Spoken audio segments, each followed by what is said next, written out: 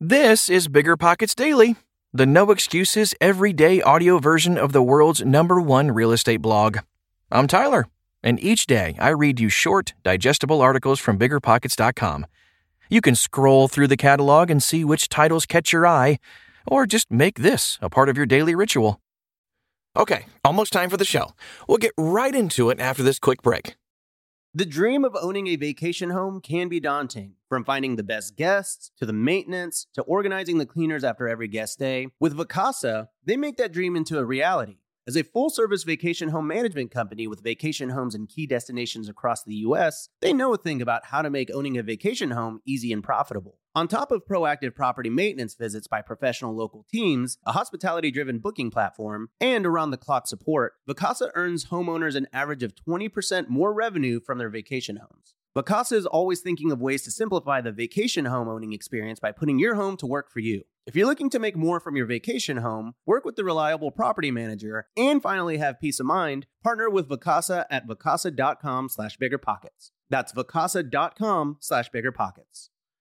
This show is sponsored by Airbnb. Did you know that a long time ago, before I ever started my real estate business, I turned one of my first primary residences into an Airbnb? And that's the extra income that I needed from Airbnb that gave me the confidence to go out and work for myself and eventually quit my 9-to-5 job. And now I have dozens of Airbnbs all over the country. I've even partnered up with the old David Green on a recent property in Scottsdale to take our portfolio to the next level. And of course, we host it on Airbnb. But you don't need to be a full-time real estate investor to start on Airbnb. As a matter of fact, I was self-managing 10 properties while working my 9-to-5 job, so I know anybody can do it. Think about it this way. You're looking for extra income and going on a vacation. Wouldn't it be great to rent out your space and let your property pay for itself while you're gone? I did this one time. I pitched my wife and my roommate, because we were house hacking, on the idea of renting out our home, and it paid for all of our expenses on a trip to Mexico City. So go and give it a try. It might just change your life, just like it did mine. And I really do mean that. Your home might be worth more than you think. Find out how much at airbnb.com/host. The Landlord's Guide to Rental Property Security Deposits by Brandon Turner. Of all the precautions a landlord can take, besides adequately screening tenants, requiring a security deposit is one of the most important. In addition to motivating the tenant to comply with their obligations, the security deposit can be used to cover the tenant's negligence. Deposits explained. A security deposit is money the tenant gives to the landlord to guarantee their compliance with the lease, as well as the state and local laws regarding their tenancy. It is also their guarantee that they will return the property to its original move-in condition, minus any reasonable wear and tear when it comes time to move out. Contrary to what some may think, the security deposit is the tenant's money, not the landlord's.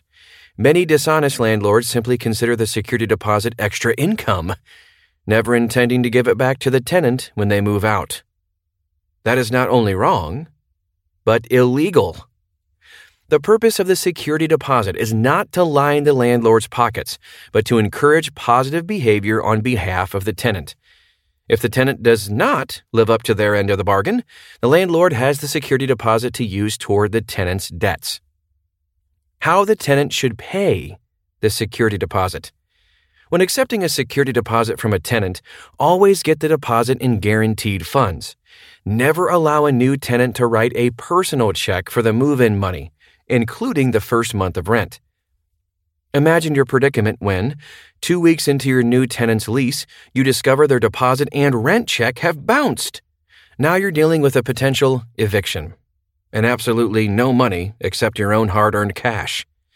Avoid this situation altogether by simply requiring all move-in funds be made with a money order or cashier's check. How much should you charge for a security deposit? The landlord sets the amount to be charged for the security deposit for each individual property.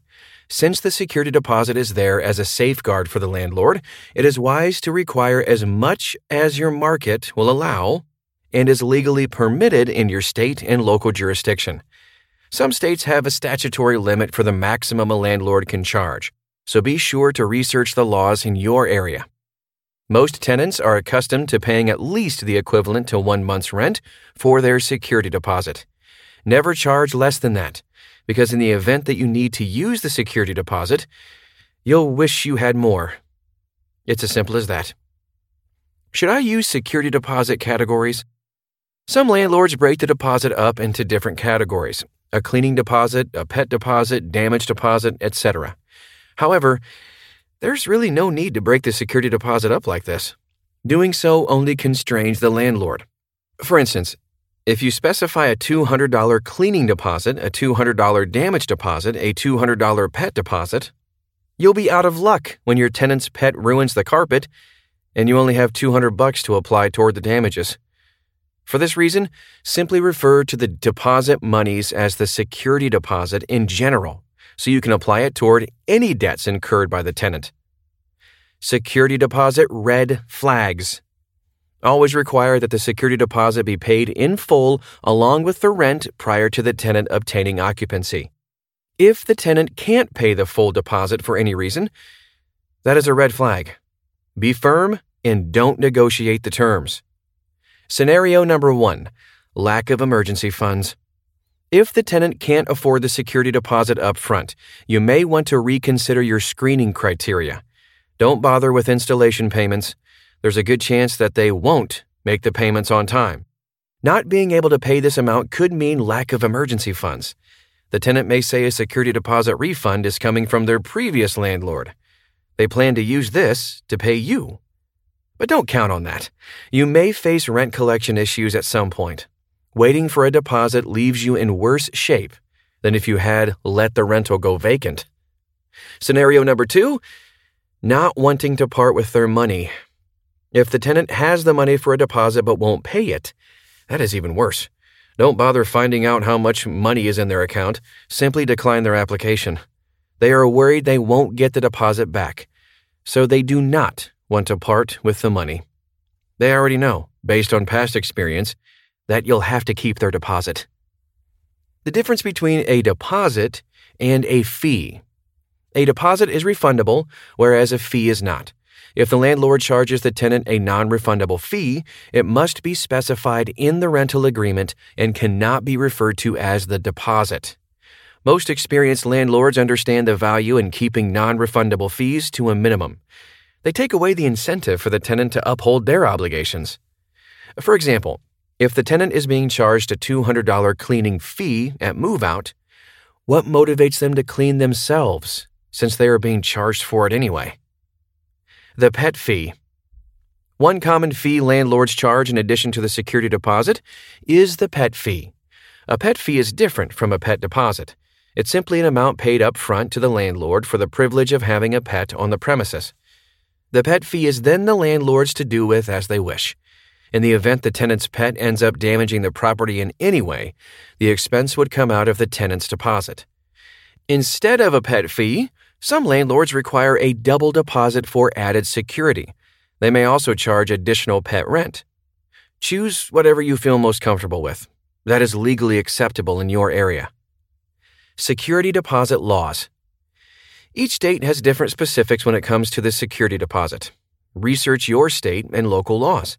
In Washington, for example, landlords must meet these criteria. Note the list isn't extensive. Have a written rental agreement. Specify the terms of the security deposit and which part, if any, is non-refundable. You may require professional carpet cleaning when the tenant moves, for instance.